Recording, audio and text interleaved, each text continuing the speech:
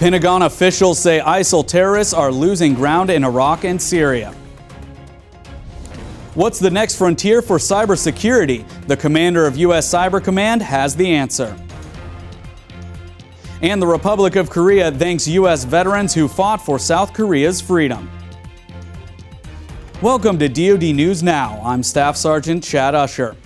Defense officials say Iraqi and Kurdish forces are making key gains against ISIL terrorists in several parts of Iraq and Syria. Pentagon spokesman Rear Admiral John Kirby updated reporters yesterday on the latest action to degrade and defeat ISIL.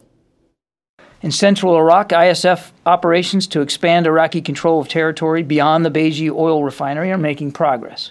ISF is also advancing against ISIL in Amaria with the assistance of coalition airstrikes, and we've seen ISF achieve success in countering ISIL fighters in southwest Baghdad as well, or southwest of Baghdad as well.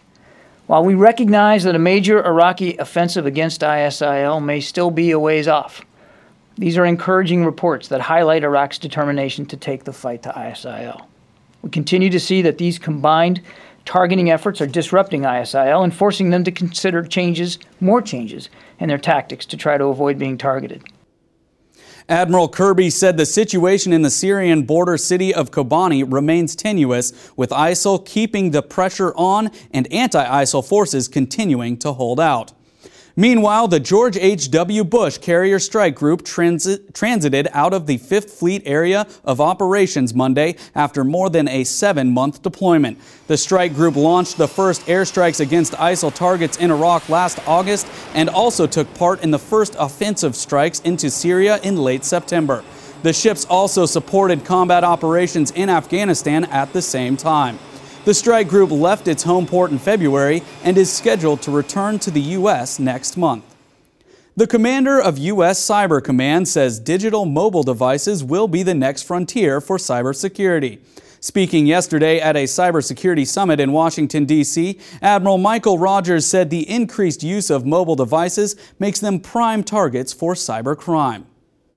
Look at the series of actions and steps that you're taking in your everyday life, corporate, government, or individual, with the mobile handheld digital device.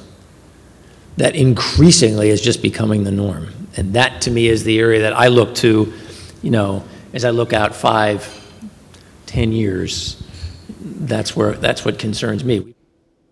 Admiral Rogers said the U.S. needs to enhance its deterrence against potential cyber criminals and send a message there are strong consequences for their actions.